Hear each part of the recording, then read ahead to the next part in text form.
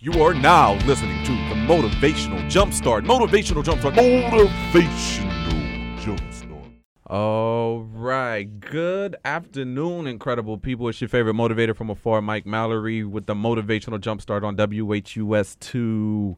I am so excited right now for this special edition of the Motivational Jumpstart because I'm joined online, and I'm in studio with some also remarkable guests, but I'm joined online with an incredible just individual who I just literally was thrown on his work a few weeks ago, and I have literally have been on fire. And on an extension, to kind of give a little bit of context of this special edition, we're talking about sports, we're talking about exploitation, we're talking about just, a lot of things that are happening from the NCAA, but also on just major universities. I mean, from a lot of these athletes are giving their blood, their sweat, their tears, all of these different things, to impact, a university's bottom line. And the bottom line we're talking about is the profitability.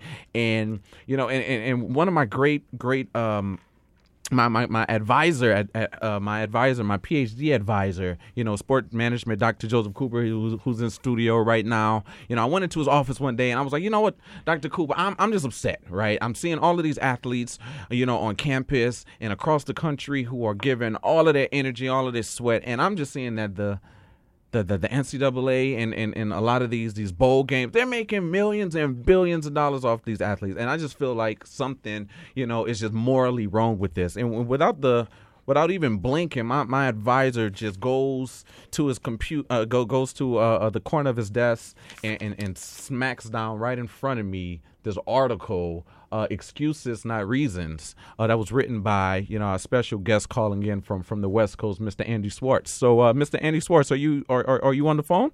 I am, and there's no way I can live up to that introduction, but thank you. No, absolutely. And just to the listeners out there, I told you, because there's a lot of you, and I'm not going to say you're naysayers, you're haters, but you are really just misinformed. You're misinformed on a lot of the things that are happening. And I told you all to tune in just so you can be the judge for yourself. Once we ask Mr. Schwartz, just a couple of questions about his article, but then also just where his stance is, as it relates to, athletics and exploitation, and just his work as a leading, economist in the world. So without further ado, Mr. Schwartz, one thing that we like to do, and like I mentioned to you, we're going to have Dr. Joseph Cooper and my grad colleague, Charlie McCauley, just ask some questions as it relates to some of the things that we've discussed many of times since me reading your article, Excuses Not Reasons, 13 Myths About Not Paying College Athletes. But one thing we like to do, if you could just introduce yourself to the listeners and tell them just a little bit about you, about yourself, what you do, and then we're going to dive in from there, sir. Sure. So my name's Andy Schwartz.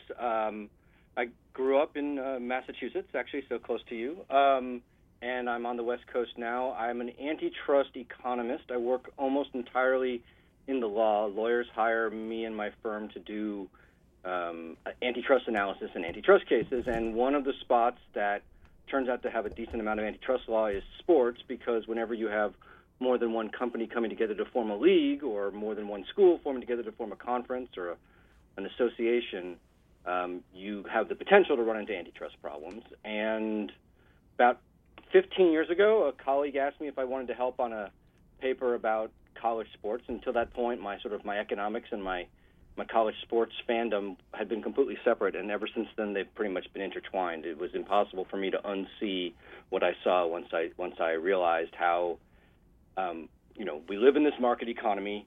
We generally tout how the ability of everyone to earn what they're worth in a market, and then we have this one spot, and it just happens to be a spot that's young and darker skinned than the rest of most markets, and boom, we suddenly say, no, we can't have that here. And so since then, that's sort of been my passion. Interesting. So what was the framework? So the article that I mentioned, 13 myths about not paying college athletes, excuses not reason. What was the premise? I mean, so you got with one of your good colleagues, and what was the first level of just being intrigued with this whole area, and then what was the framework for what you wrote in that article?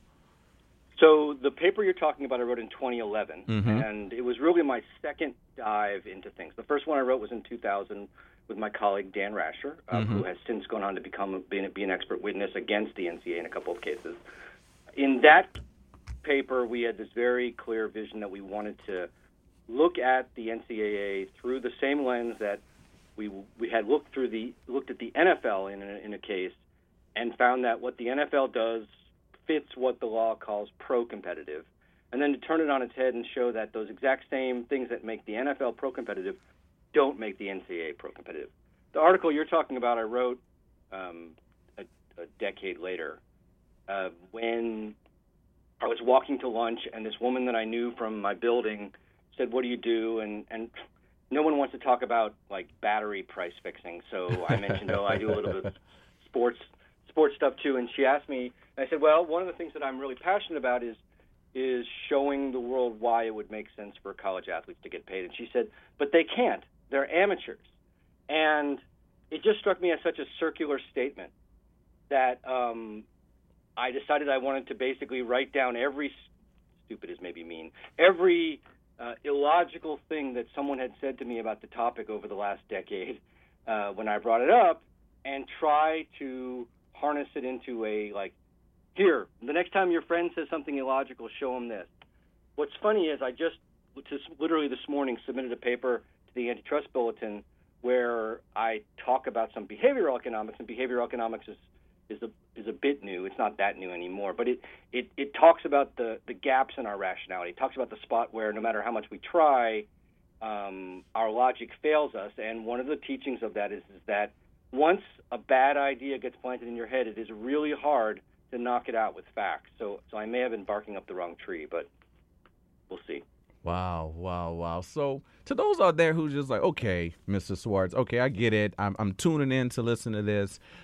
These athletes are going to some incredible universities. They're on scholarship or some type of a scholarship. They need to be grateful because we're all out here paying, money for school. They need to be grateful. If they don't want the scholarship, they need to just sit home and do something else with their life. So we'll start it there. What would you say to just individuals who don't understand just the real, and we're talking about the power conferences, Division I, what would you say to just individuals who are not, or just skeptical with the idea that they're students just like I'm a student. I'm a psychology major. I'm in engineering.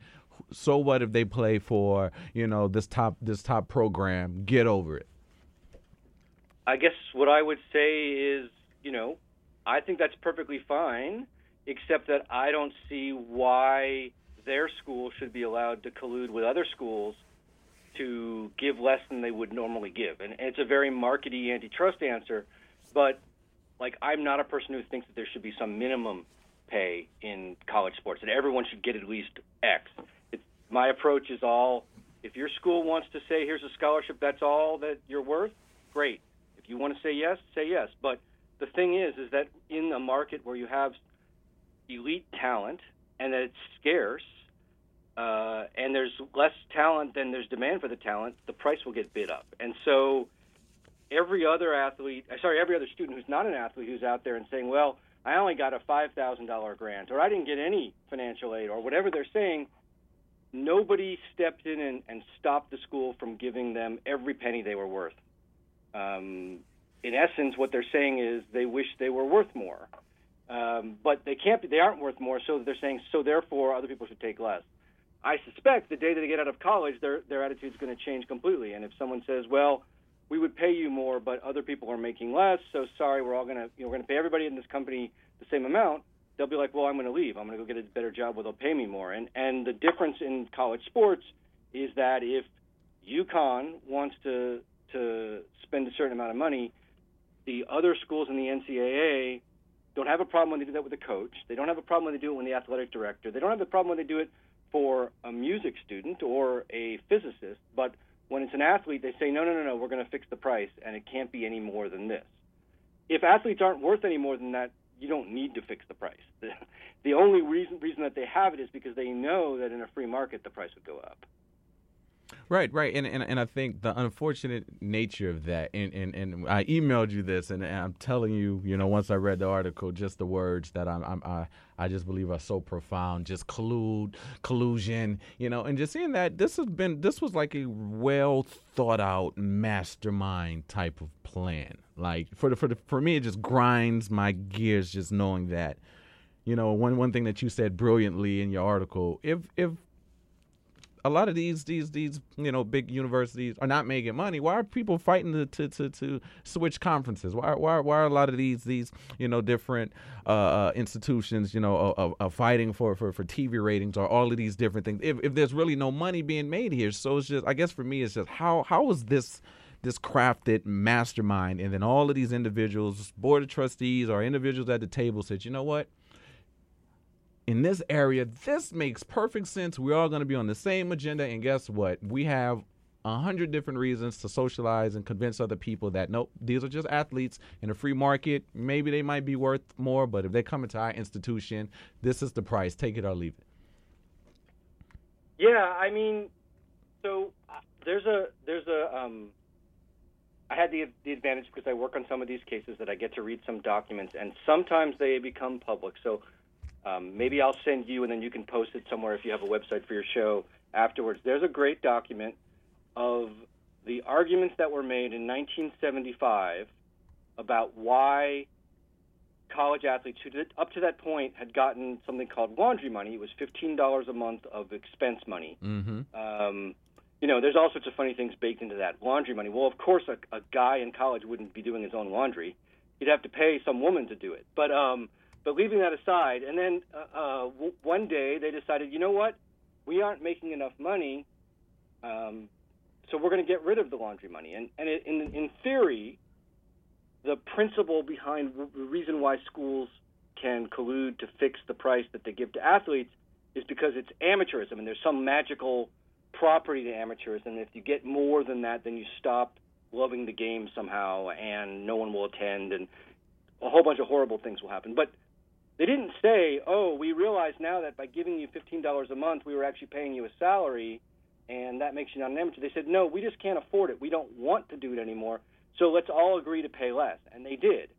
And, that would be – it wouldn't be criminal price fixing, but it would be as severe a civil violation of the civil price fixing rules as you could get in any other industry. And yet nobody even thought it was weird. They did it in open, like they have I can show you, I'll send you the notes of them discussing it and them saying, you know what, the problem with this is that we're not taking enough away. Maybe we should take away all scholarships. So it is blatant, it is out there, and it is, there's so much baked into it because you'll see, I think it was Notre Dame actually. Notre Dame is saying things like, everybody knows that these guys are worth more than their scholarship. So how are we going to get away with this? And people saying like, well, times are tough. Times are tough all over, and we need to cut what the athletes get. And no one even thinks to say, let's cut what the coaches get. Now, eventually they got around to that too. In the 1990s, they tried to cut what coaches could make. They started with the lowest paid coaches, the assistant coaches, the in basketball. They called them the restricted earnings coach, which again, it's like you couldn't be more blatant that we're going to price fix their pay. The coaches, though, were smart, and they hired lawyers, and they took them to court. And the court said, I think they said, in a twinkling of an eye, we can tell that this is anti-competitive because it denies the coaches the fruits of their labors, and it was banned. And so ever since then, coaches' pay is unrestricted, players' pay is not, and since coaches are one of the best ways to get players, as the value of players goes up and goes up and goes up, you see coaching pay reflecting that because coaches become a tool for attracting talent, and the money sticks to them. Right. Well, but so for me, that is just so crazy to me because literally, I was reading an article the other day about Nick Saban. Right, and just his talent fee within his contract is like $7 million, and it's just a mere fact that you wouldn't be as legendary as you are if it wasn't for the athletes, that have been blood, sweat, tears, right? Producing all of these national championships, etc. But literally, you're unrestricted. You can make as much millions as you want. You can sign as many deals as you want. You can do as many television commercials as you want. But somehow, the way the system is designed, right, it's literally, guess what, athletes? It is what it is. So you need to be grateful. Now, coaches, as many millions as you want and the better talent that you can get and as much as you can, with all the incentives and winning incentives and all these different things, we're going to celebrate you. We're going to give you money. If you're not performing, we're going to fire you. But guess what? There's still some type of buyout, right, out of your contract. But these athletes is like, but hey, your scholarship is renewable after every year. And you blow a knee, you hurt yourself, whatever the case may be, yep, sorry for you. However, we retain the right to, not renew your scholarship and then give someone else your scholarship.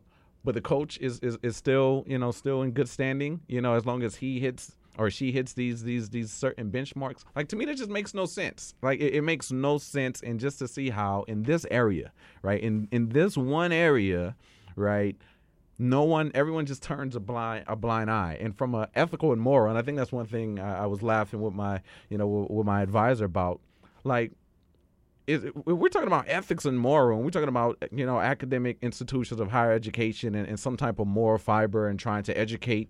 But in this area, they like, look, it doesn't matter how many millions or whatever's happening. This is fair play. This is fair grind. And if all the other partner institutions are,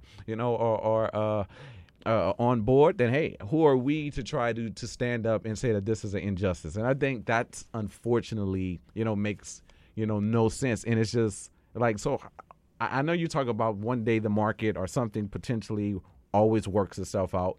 But I feel like right now, the way that it looks and with so many people socialized to think that it's okay and it's permissible to do this, that, I mean, I don't know if I see this happening in the next decade, 20 years. I mean, unless there was some type of revolution around the athletes and athletes were just like, hey, we're not playing. I don't disagree with you. I don't think that market forces are so strong that they can overcome entrenched societal biases and legal restrictions. So, we have, and this is going to maybe come out weird, but like, there are laws against the sale of organs, body organs, right? And there are good reasons for that. And I don't think that there's any chance that there's going to develop a big, flourishing market for organs. There's a little bit of a black market, and there's all the urban legends about people waking up in a bathtub filled with ice. But generally speaking, that legal prohibition on the sale of kidneys, et cetera, it works. Now, it has consequences. It means that it's harder to get a kidney if you need one than it otherwise would be. And very, very strict market economists might argue that we would be better off with a market there too. I understand the idea that it creates perverse incentives. It would create a system where extremely poor people might find themselves basically being organ farms, and so I get why that happens. And we, you can make the same. I have this. I don't know if this is a joke, but I have this statement, which is there are like 5 areas where we as a society have decided that the market doesn't work in. So slavery, sale of organs, prostitution, college athletes, and tickets to concerts and events. And it's like 3 of these things are not like the other 2. It's like, why do people think that somebody buying a concert ticket and reselling it should be in the same category as those other things? And similarly, an athlete going out and like Harris Pastides is the president of University of South Carolina, and he said to the USA Today, without blushing, what we don't want to see is athletes having a bidding war, going to one school and saying, well, they're offering me this, what can you offer me? But I suspect when you were applying to grad school, you went through that exact same process. I know I did. Absolutely. And I ended up, I don't know if it was smart or not, I ended up going to the school that offered me the most money. I didn't finish, so maybe it would have been better off. But I was allowed to make my own mistakes and make my own decisions and to factor price in. And all of those people that you talked about who say, I don't think it's fair, I have to go into debt to go to college, but these guys get to go at, without any debt, et cetera. I guarantee you they sat down and figured out what it was going to cost them, and price factored into their choice too. So it's an odd thing that we carve out these couple of spots and say, it's just not right. I don't even know if I answered your question. If you want to ask me again. But. Oh no, you definitely did, and which made me just think about your myth number 7. The NCAA sells amateurism, and if we allow players to get paid, the popularity of the sport will decline. That, for me, literally while I was thinking of just myth 7, you answered everything in the preceding paragraphs, and like that makes no sense. So, okay, well, if we start paying Alabama and LSU, we're going to pay their players, $100,000 each. So when it comes time for the bowl championship, nobody's watching. Makes no sense to me. No logical sense whatsoever. So like for all, think about this for a second. We're going to run a restaurant, and the restaurant's theme is that we have underpaid employees.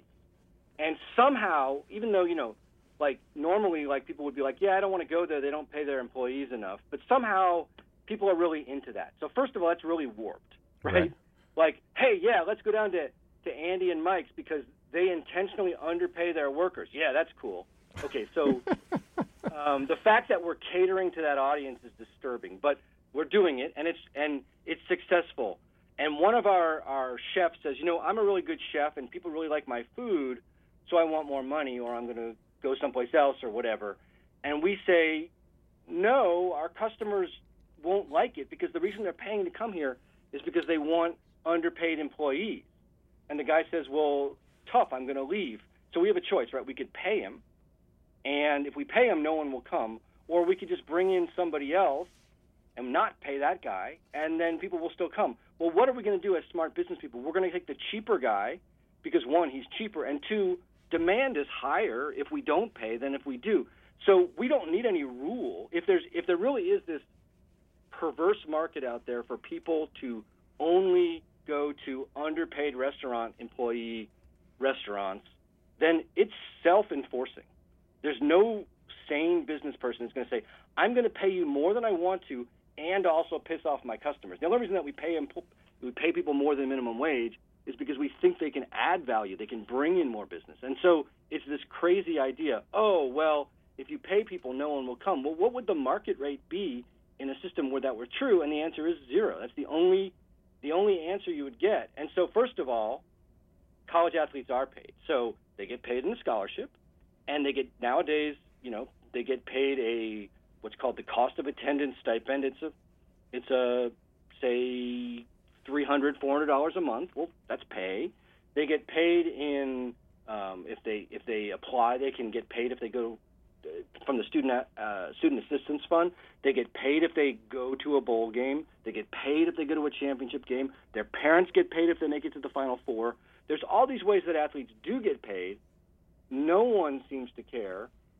An example I like to give is when Terrell Pryor and the other guys at Ohio State sold their pants and got discounts on tattoos, the NCAA said that was pay. But they let them play in the Sugar Bowl. Well, that year the Sugar Bowl had a 25% increase in viewership from the previous Sugar Bowl. Every other major bowl had a decrease in viewership. So if people really don't think that pay and college sports go together and they won't watch, we should have seen the Sugar Bowls, stand out as a particularly poorly watched game. But it was Ohio State and Alabama, and people wanted to watch, and they did. So it just, it makes no sense in two levels. First of all, I don't know of a single market that anyone could point to where, in fact, there's proof that if you pay employees less, people will like it more. So that's the first part. It's just like this strange market that you're positing. But then to the extent to which somehow we have this unicorn that really exists, why you need to enforce a pay rule, why you think that absent the rule, smart schools run by savvy businessmen would start to pay, makes no sense. It just doesn't make sense. My customers don't want me to pay you, so I will.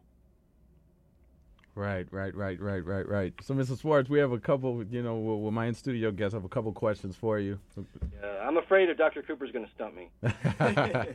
Hi, Andy Schwartz. This is Charles McCauley here. I'm a graduate student in sports management. I have aspirations of completing my PhD in learning, leadership, and education policy here at the University of Connecticut. Dr. Cooper is also my supervisor. Hopefully will be my PhD supervisor as well. And just so you know where I'm coming from, a couple of roles I occupy is I'm a teaching assistant. So currently I teach in a intro to sport management class as well. I work in the athletic department in as an academic mentor. So I work with the athletes who are academically most at risk. So I have a quick question for you before you start. Cool. You're a student, right? Yes, sir. And you're also an employee of UConn? Yes.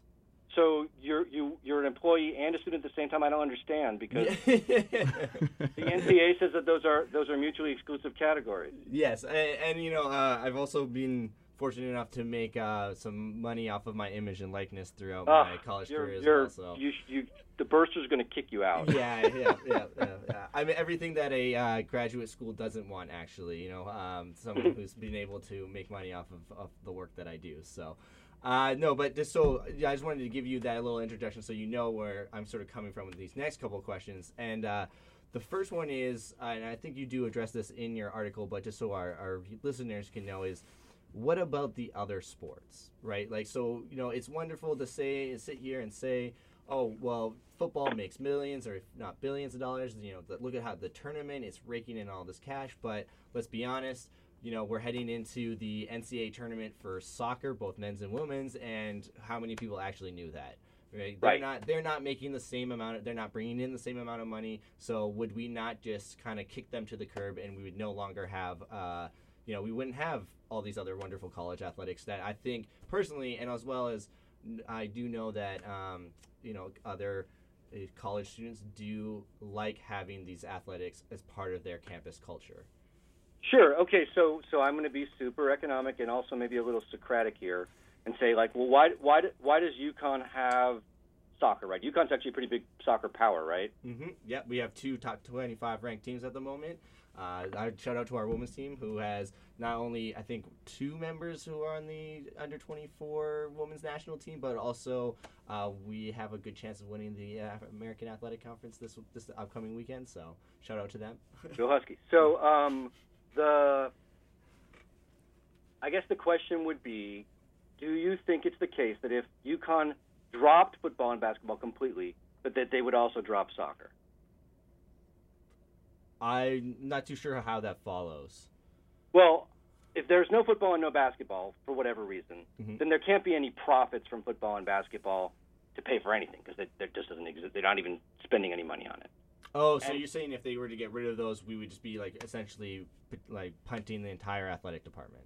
I'm just asking whether you think that as a decision, the same way that UConn has a sports management program, they've decided without asking the football team to support sports management, they've decided to have a sports management program, and they've raised money through tuition and things like that. And maybe it's it's actually typically a program that is self-funding. But let's take the classics department because I like to pick on my fellow humanities majors. I was a history major.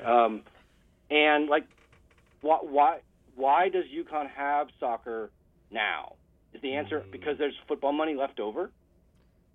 Oh, I mean, I think some people would argue. Here at UConn, obviously not, but in other areas, they are using football to fund those other sports.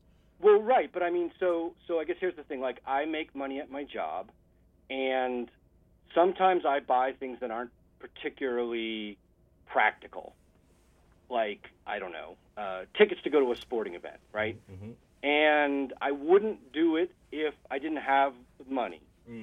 But I'm not a business, and I'm not an institution of higher learning, and I also recognize that there's value to saving. So even when I decide to go to a football game, I am choosing to do that over a better use of the money, or a different use of the money. I'm saying, yeah, okay, my retirement, let's go watch the game.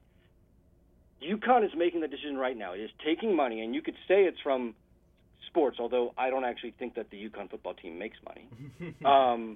And it is putting it into soccer. Now, let's pick another sport, maybe that one that isn't as popular. Does UConn have a bowling team? No, but we do have a fairly large swim and dive team. Okay, so swim and diving, that's probably not a huge fan interest sport. Yeah. There. Right. So why do they do it? Well, I can tell you one of the reasons. One of the reasons they do it is that Title IX requires a certain kind of proportionality, and I think UConn is one of the many schools that has more undergraduate women than men, which means that in theory they need to have something like 50-50 or higher number of women proportionality, and they have to have funding. So there are certain reasons that if you have football, you're going to have something like a women's swim team. But if they have a men's team too, that doesn't answer that question. Somebody on campus has decided that of all of the priorities and the hundreds of millions of dollars that are spent annually at UConn, swimming is one of them. And like you said, sometimes the student body thinks it's an enjoyable thing. Well, so anything that the student body thinks is an enjoyable thing is going to tend to get provided in a market, because that makes this place a more compelling place to attend. And when someone's choosing between UConn and UMass or Central Connecticut or whatever, they're going to pick a school based on a variety of factors. And if you can get in 2 or 3 more people based on having a swim team, that helps defray the cost. And that won't show up anywhere on the athletic department's books, but that's an economic benefit of having a swim team. Like, do you have any classical music concerts on campus? Yes. I'm going to say yes. I'm not 100% sure, but I'm assuming so, yeah. Right. So I would suspect that if you ever have a famous classical musician come on campus, that the cost of bringing that musician on campus exceeded the ticket sales. I say this having also gone to a school where there was classical music and maybe gone to 1 or 2 events, and I wouldn't have known anybody either. So, but you do it because the school thinks this is something that appeals to some people, and it makes us a vibrant college community. And we don't ask the football team to support that. So I guess what I'm getting at here is that, one, there's no reason that the football players or at a school have to give up their pay to pay for all the other sports. So it's like 100% tax on football players so that nobody else has to pay for it. That's an accounting decision that the university makes to say we're only going to balance the budget between these 2 programs. 2, if football went away or if the profits of football went down because the cost of acquiring talent went up, and the school says, well, when the football players were paying for the swim team, we were cool with blowing their money on it, but now that we have to pay for it, we're not cool with it. I think that says a really horrible thing, which is that we are willing to spend your money. Now think about the socioeconomics of the transfer of money from a football team to a swim team. I suspect that if you counted the number of people on Pell Grants on the football team, it would be higher than the number of people with Pell Grants on the swim team. And I think most people know, but a Pell Grant is a federal grant. It requires you to have family income pretty much at around the poverty level in order to qualify for the money. So you have a group of people who come from a poor socioeconomic background, certainly poorer, and you ask them, you know what, you have a lot of earning potential, but you can't have it, so that we can have these people who grew up wealthy enough to afford access to a high-quality swim program. So that probably means they were at a country club or in a private high school or in a public high school with a really nice pool and access to high school coaches and things like that in an obscure sport. We think that their scholarship is worth more than your earning potential. So we're going to have this strange regressive transfer of wealth. My attitude is if a school wants swimming, great, pay for it. If a school wants football, great, pay for it, but don't pay for it in a capped market. Pay for it at a market rate. And if your argument is we're only going to have this sport if we can effectively extract money from other people and then spend it on something we don't even want, like the worst possible reason for having a tax, extracting money from a group of people, is to pay for something that you don't actually think is important. It's not important enough to pay for on your own. So that's maybe a windy answer, but that's sort of my answer. No. So it's a great answer, and I think it really gets at it. And I'm just gonna come in there and say it. It's also, I mean, like racially, there are a lot of people have also maintained that there's racial biases in this as well. So the fact too that you're alluding to Pell Grants, is really, like we just look at the composition of these teams. It's not an uncommon thing to know that most football teams are about 60 to 70% African American males, where I'm pretty sure the UConn, not just to single out the UConn swim team here, is 100% white. Yeah, I might pull up a picture while I'm while we're talking. But yeah, I mean, so the thing is that, like it or not, that poverty in this country is correlated with race, and so once you start talking about a fundamental group of people that's the size of a football team, that's 85 scholarships. Yep. And it's a big enough number that almost certainly you're going to find that if it's a poorer group, it's also going to be a more heavily African American group, and that can have nothing to do with any form of overt racism. I don't want people to think that I'm accusing them all of being racist. But it ends up being the case that when you argue for a subsidy from the football team to the swim team, you are saying that people who are both black and poor should pay for the education of people who are middle class or upper class and white. Yeah, we don't say that normally in society, and we certainly don't say it without having a vote. Yes, definitely. Right, absolutely. Dr. Cooper, you want to chime in? Hey, Andy, good afternoon. Dr. Cooper here. Nice to talk to you. Yeah, likewise. Great to hear you again and engaging you in some intellectual conversations. Thank you for taking the time out of your schedule to be on the show and obviously engage with the students.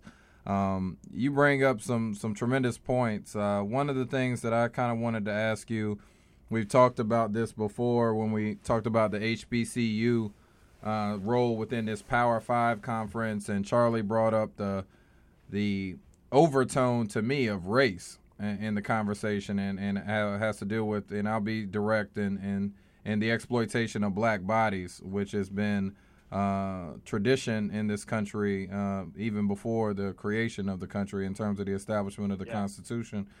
But one of my questions for you is, one, about the National College Players' Rights Association and some of the things that they're calling for around health benefits and is that what coverage. Emmett Gill does? I'm sorry? Yeah, Ramogi Huma. Oh, the NCPA, yeah. Yeah, the yes, NCPA. I know Ramogi very well. But also, I kind of want to build on the idea of, we know internationally there's club systems and the way that sport is situated in the United States as it pertains to within institutions of higher education is very unique.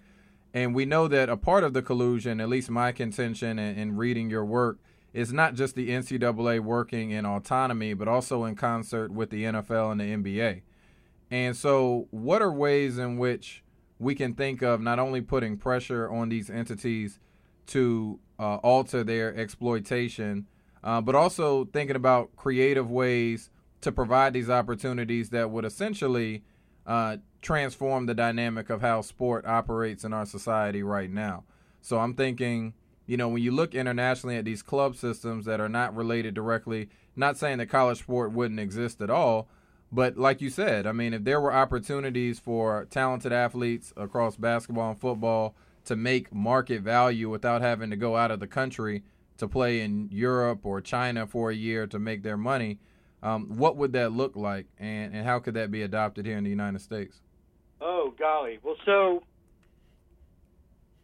the thing is, I mean, you and I could get together tomorrow and we could start a football league, or a basketball league might be less expensive as a start. And it probably wouldn't do that well. And people would point to it and say, see, you got to be amateur, or you have to be the majors, you have to be the NBA, or else no one will watch.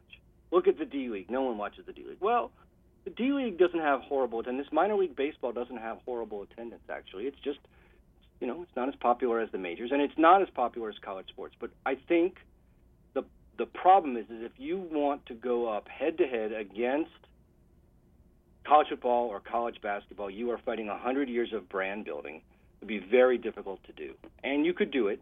I think you would need to have very, very deep pockets to get the process started, because for a few years you'd have to gobble up all the talent and effectively go into the living rooms where the coaches are saying, we're going to give you a world-class education, and say, we're going to pay you $200,000.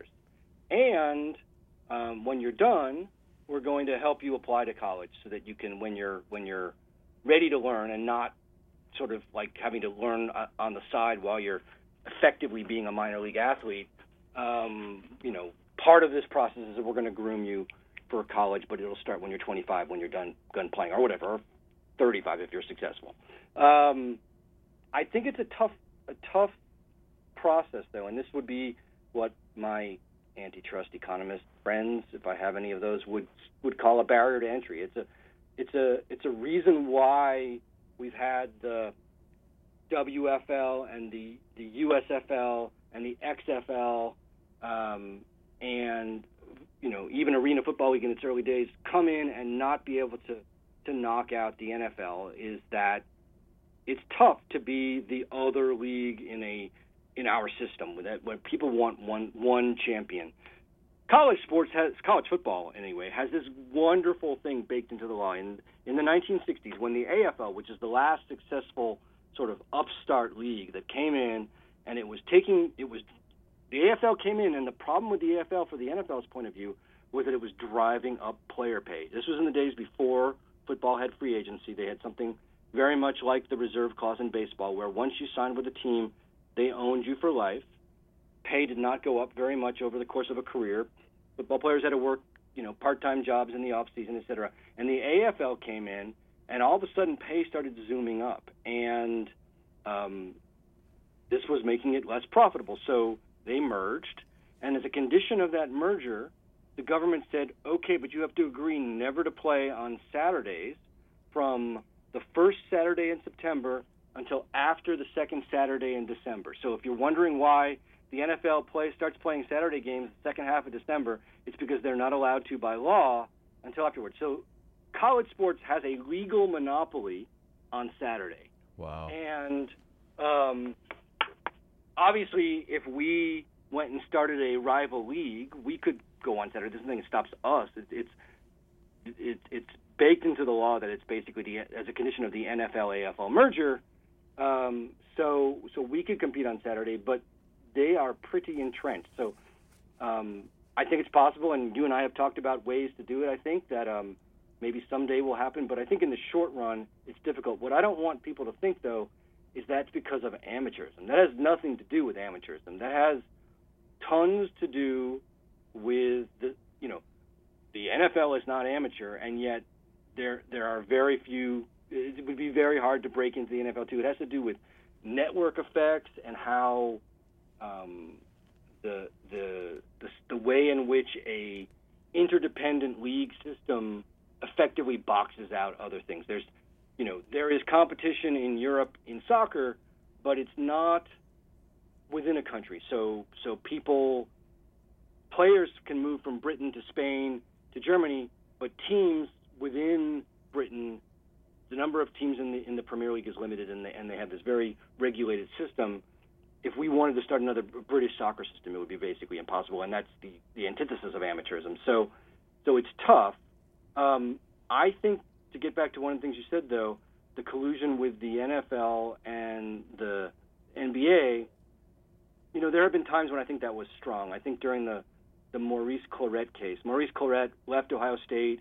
He wanted to go into the draft early. He sued. He wanted the district court level saying that the agreement not to draft people until after their junior year was illegal. But then at the district court, they overturned it on sort of antitrust labor grounds.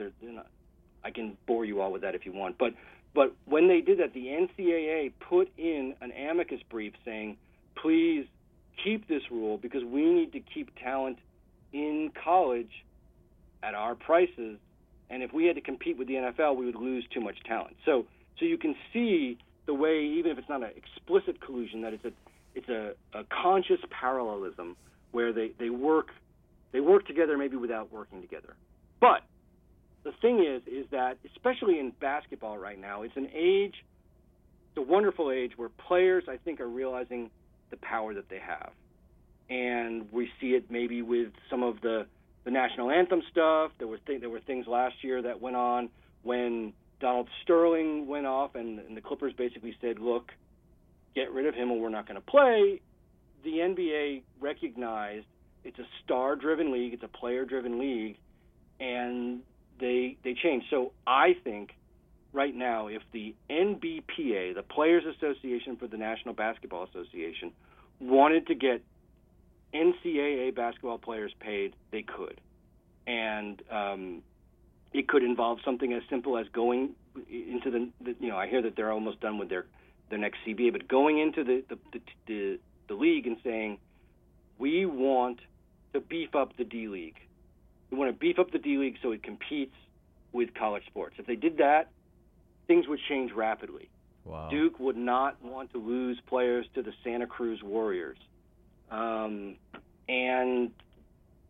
they could change things in a heartbeat. And if the NCAA had a problem with that, then the players' union could work with the NBA and say, look, we are going to unionize your players. And you don't have to recognize their union. You can find a cowardly National Labor Relations Board to say, oh, we're going to decline jurisdiction. But they'll go on strike anyway. And we'll make sure that they're well provided for, because we, the players' union, is not going to let the league blackball these guys for having been, uppity when they were in college. And the moment that happens, and the moment that the college players realize that their idols, the pros, have their back, I think the system would end. It's just, that's another tough sell. And I've sent Michelle Roberts letters, but they haven't been answered. No, I think the ideas are, as Michael stated earlier, just well thought out and insightful, and I think in due time will gain traction. My second shorter question, I know we talked about this before, kind of a cornerstone of my research and focus is on holistic development, particularly for those individuals who participate in athletics. And I think a part of your idea is very insightful in the sense that it would help educate athletes at a younger age about how the market works, how capitalist markets work, and in that way it would empower them to make more informed decisions. I think, as you mentioned, a lot of athletes probably feel like they don't have many options. So it's this idea that, all right, I recognize that if I go to college or university, that, I'm not being paid market value, but this is just the pipeline. And I think Arian Foster kind of articulated that well in the documentary Schooled. My question to you is, with the economic plans that you've proposed and set forth, is there any aspect of it that explicitly focuses on, holding institutions more accountable for the well-rounded education, particularly of all athletes? So, one of the biggest findings that we're finding in the research is the time spent on athletics. We also know that, academic preparedness oftentimes takes a back seat to athletic performance. So if you got a talented athlete, regardless of their academic background, we're going to bring them in and we're going to keep them eligible to perform on the court or on the field. Is there any way, in addition to compensating, because I think the compensation will handle the economic exploitation, but I would argue that there's also academic neglect and kind of this idea of that's tied into the exploitation. So is there a way in your thoughts as to where the education piece could also be included in the economic empowerment? I do think so. I think that among the problems that are out there right now is the prohibition on athletes of having representation when they negotiate with their school for a scholarship. And some of the reason for that is pretty obvious. They don't, the schools want to keep a power dynamic where they understand what's going on, and the athlete is forced to rely on parents who may or may not have gone to college themselves. There's a power disparity there. But one of the other reasons is there's not that much to negotiate about. Here's the deal. This is the most we're allowed to give you under the cartel. And by the way, you have no say. You can't demand to major in pre-med if you want to. You'll get here and we'll find, whatever. You'll have some control over your schedule, but we're going to shunt you into a negative system. In the world that I envision, where athletes have the ability to capitalize on the talent and skill that they bring to drive a hard bargain, and they are helped by people with financial savvy, because no 17-year-old is going to really be in a position where they know everything about the world. Maybe one where there is if not a union, something like a Ramogi's NCPA out there providing sample contracts. One of the things that I would hope would come about would be a demand for something like comp time. Even if you can't say I want to guarantee that I won't practice more than X hours a semester or a week during the semester. Because I'm not so sure that the elite athletes, that's something that they actually would want, which is to cut back on their training while they're in their prime, but something along the lines of demanding, free choice of major, the ability to transfer at will if that's denied, things that really matter, and then also guaranteed post-eligibility education, so that Mike talked about people hurting their leg and getting cut and not being able to finish, that effectively, even if you are washed up or finished with your eligibility, et cetera, or just turn out not to be as good as you thought, that the education is in essence guaranteed, and that you can put into contractual terms that it's not just going to be a piece of paper that you get that says you graduated, but that it's actual access to the full educational experience, including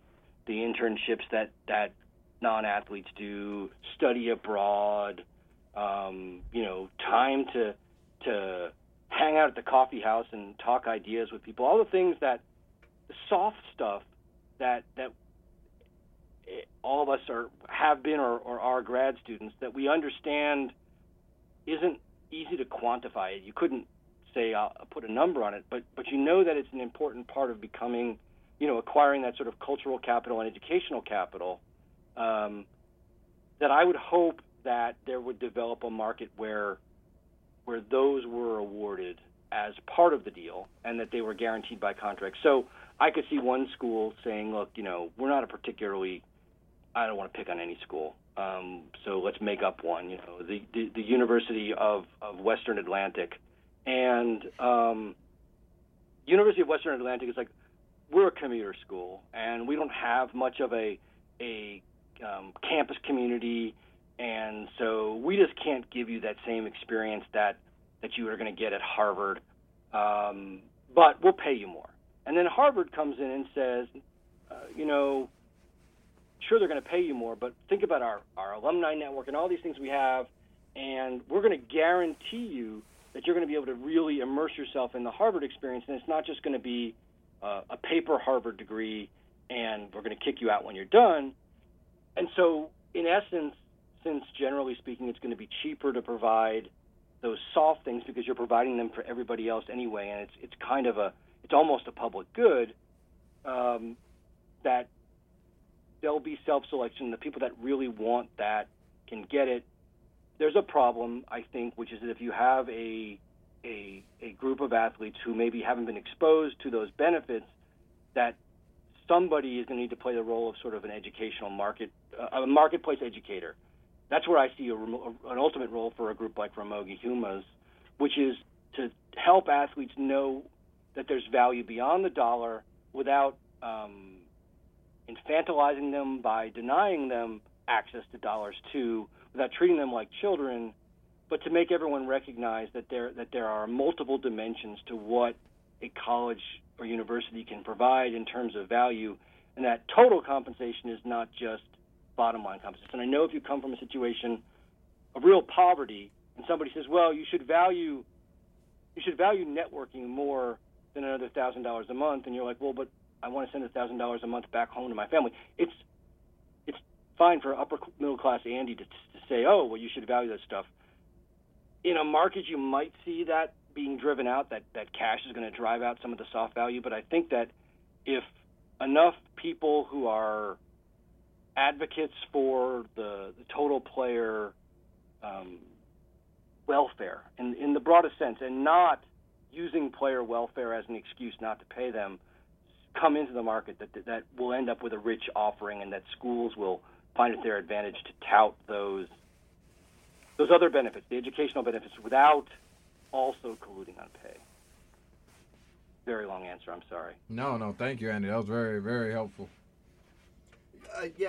So almost to follow up on that, Andy, is so again, like a lot of the pushback that I receive from when I bring this topic up to my undergrads is that they are no longer students then, and they're not really on our campuses, they're not in our dorms, they're not in our classrooms, and so they're not student athletes. They're just athletes and they're employees, and there's no connection that we feel to them. So why would we?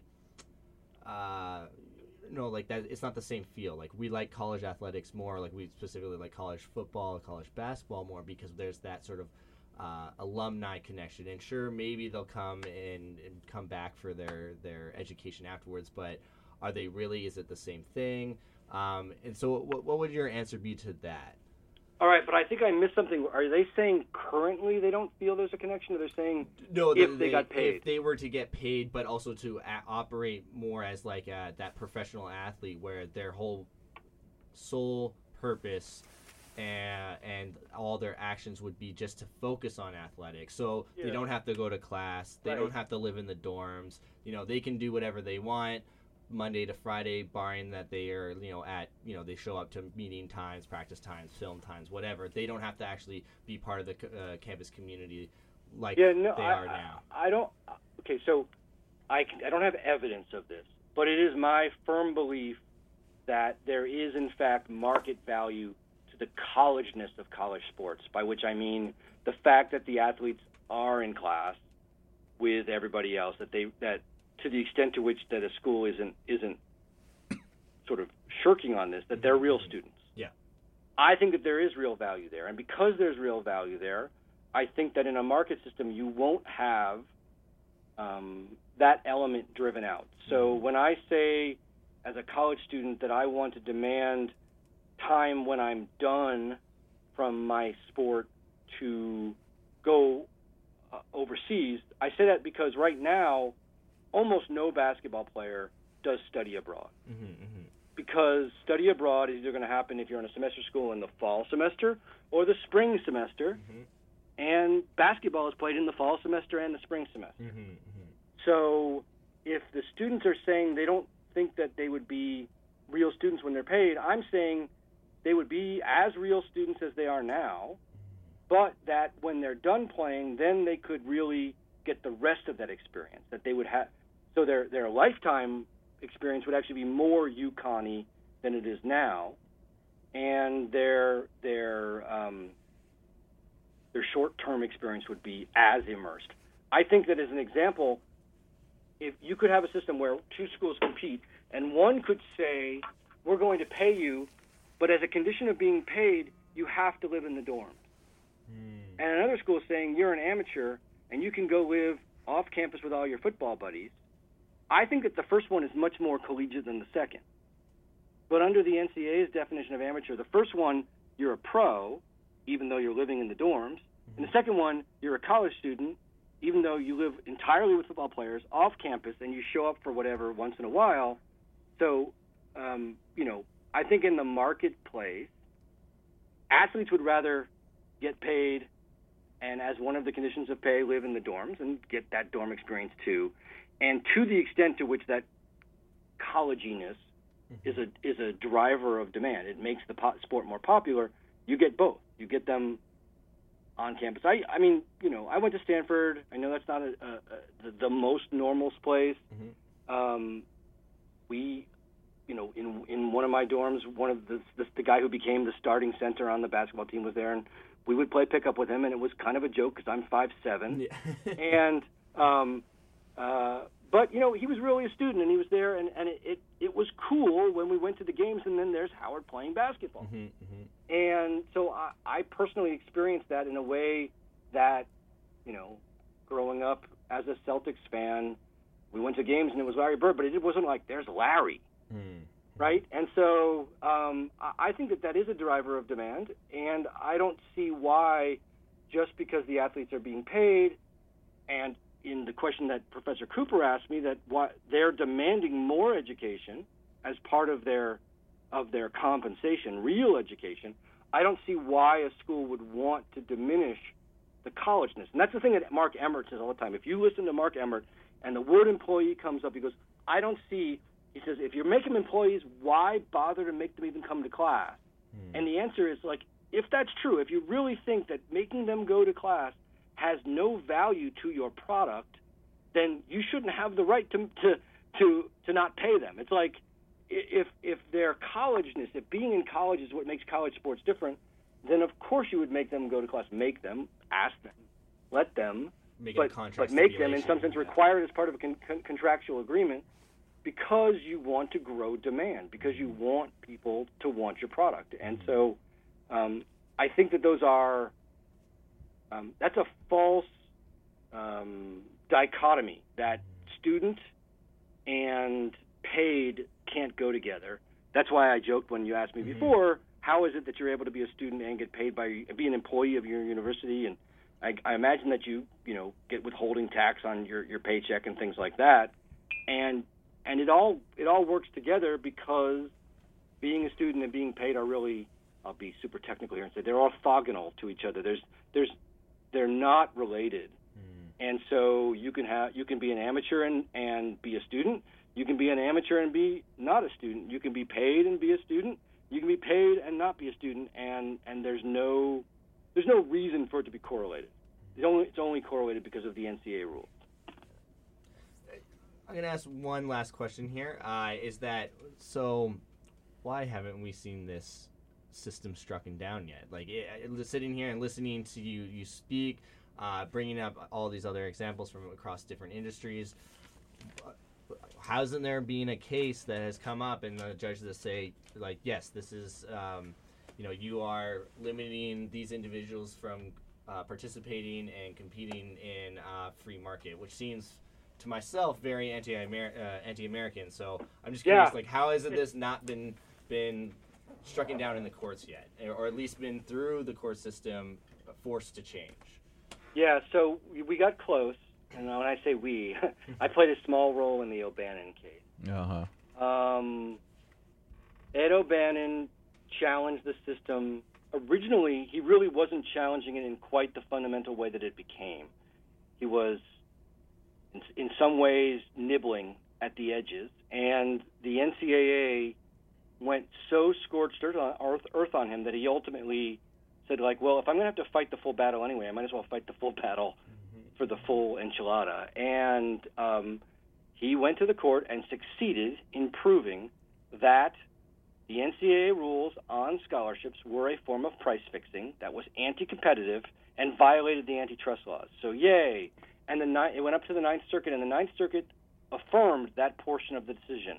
And the Supreme Court recently chose not to take the NCAA's appeal. So it is the law of the land right now, at least the law of the Ninth Circuit, and unrefuted by the Supreme Court, that the cap on scholarships that existed prior to 2015-16, when they changed the rules a little bit, was an illegal price-fixing cartel. But, and this is the sad but of the whole discussion, the court was very conservative in its offered remedy. It said, look, there's zero reason why you could possibly agree to fix prices below the full cost of attendance, because the old full ride that people got didn't cover all the cost of attending college. It was intentionally capped, knowingly capped, at less than what the government says the full cost of going to University of Connecticut is. If you filled out a financial aid form, the FAFSA, they come back to you and they tell you what your cost of attendance, or COA, is going to be, and it consists of 6 major categories.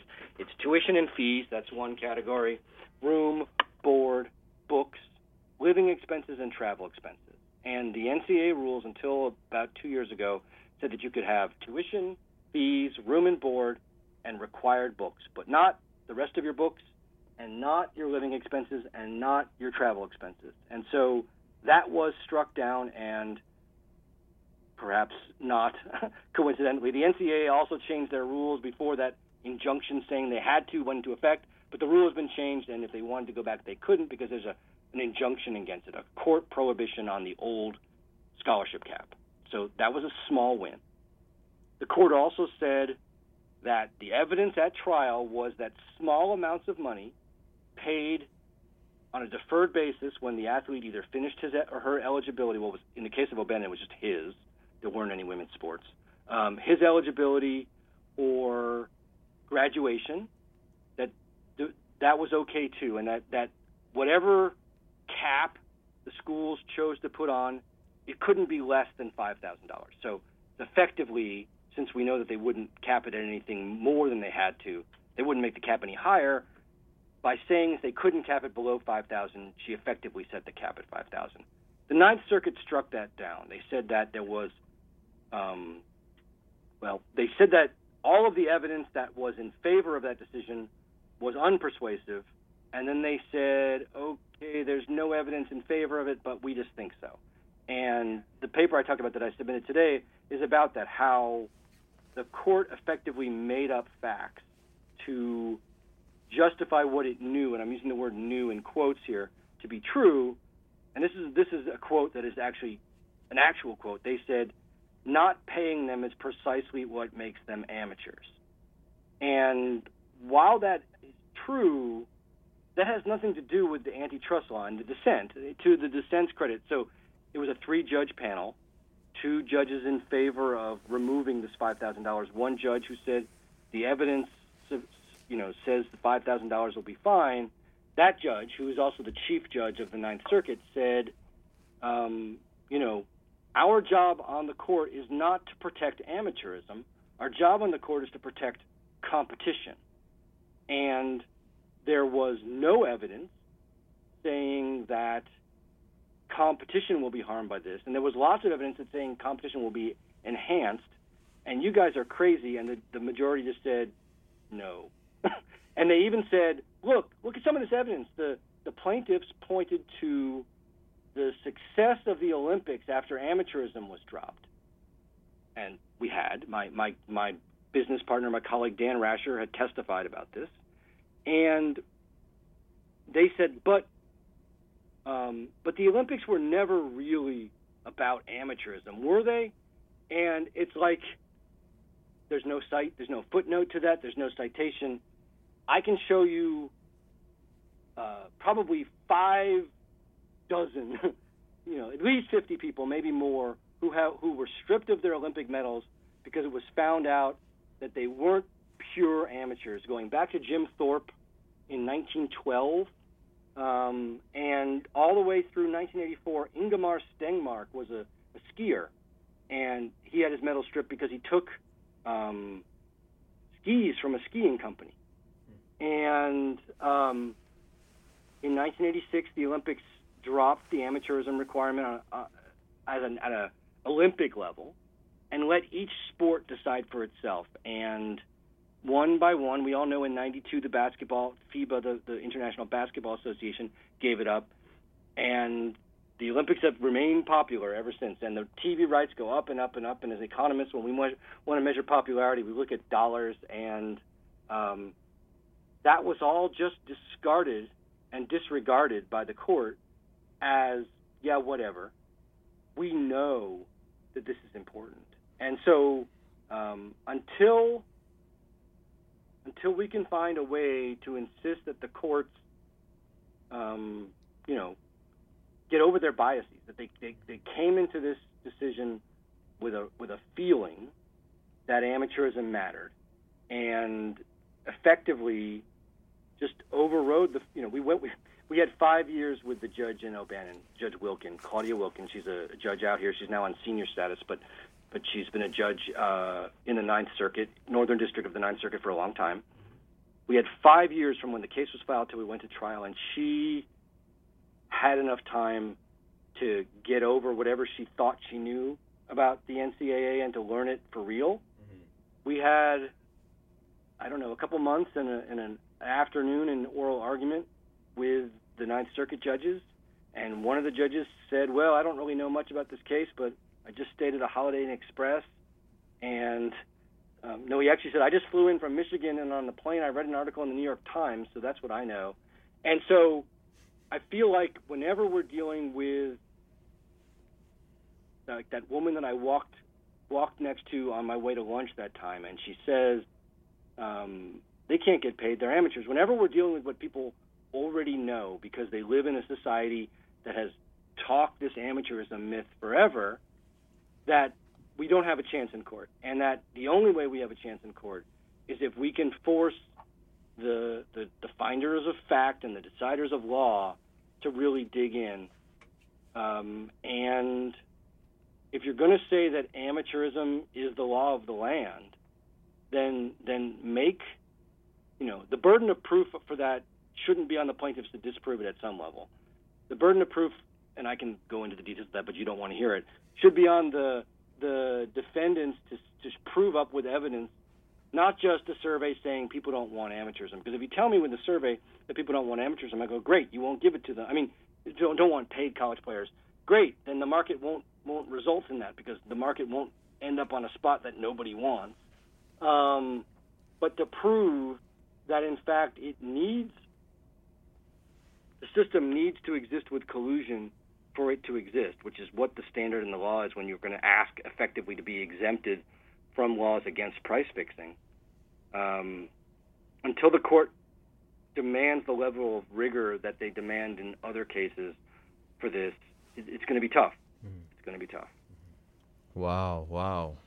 Man, Mr. Schwartz, I definitely appreciate you. We could go on and on and on about this. I know you're a very busy person, and I appreciate the extent of you talking with me, Dr. Cooper, and Charlie here. And But to the listeners out there, I told you it was definitely going to be a good one. I'm definitely going to be sharing not only the audio of this, but also, the articles and some of the other articles from Mr. Schwartz, and just to get you to thinking. And it's not for you to make a decision on it, but the whole goal of this was just for you to be educated, in the sense that I was educated, and I just feel once, you make an observation, you have an obligation to share the information and just challenge individuals to just think, what are these athletes really worth? And especially to the athletes, who are possibly listening, to know your value, and to also know, that there are options that you could potentially pursue, or you can be the change that you wish to see and start this revolution. Because that's what I'm thinking about, Mr. Schwartz. I don't know. Hopefully I hit one of these mega lotteries and listen, I'll bankroll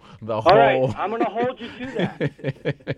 I'm serious. So you'll be like, what? I never said that. Well, so here's the thing. First of all, I apologize for being so long-winded. Thank you for giving me the chance to just sort of say what's on my mind. Absolutely. I appreciate an audience. For anybody who's out there and you're like, I just don't think these guys are worth that much, ask yourself why the NCAA has gone to court over and over and over again for the right to pick a fixed price. And if your answer is, well, of course, if they could get paid more, they would get paid more, then what you're saying is that they are worth it. Unless you don't believe in capitalism, and maybe you don't, but I suspect that anybody out there who's ever asked their boss for a raise is not as socialist as they think they are. So we'll see. Facts. Well, Mr. Schwartz, I definitely appreciate you for calling in. I know Dr. Cooper and Charlie echo those sentiments. And to the listeners, I told you it was going to be a good one. And to your friends out there who still wait till we share the audio on this, and you can send this to the whole family. It could be a nice Thanksgiving listen session or whatever it is. And Mr. Schwartz, definitely will be talking with you soon, sir. I appreciate it. And for the Motivational Jumpstart for this special edition, I am Mike Mallory, and on the phone from the West Coast, an incredible economist, and now friend to the show, Mr. Andy Schwartz. Thank you, sir. Thank you so much. All right, Bye-bye. Take care.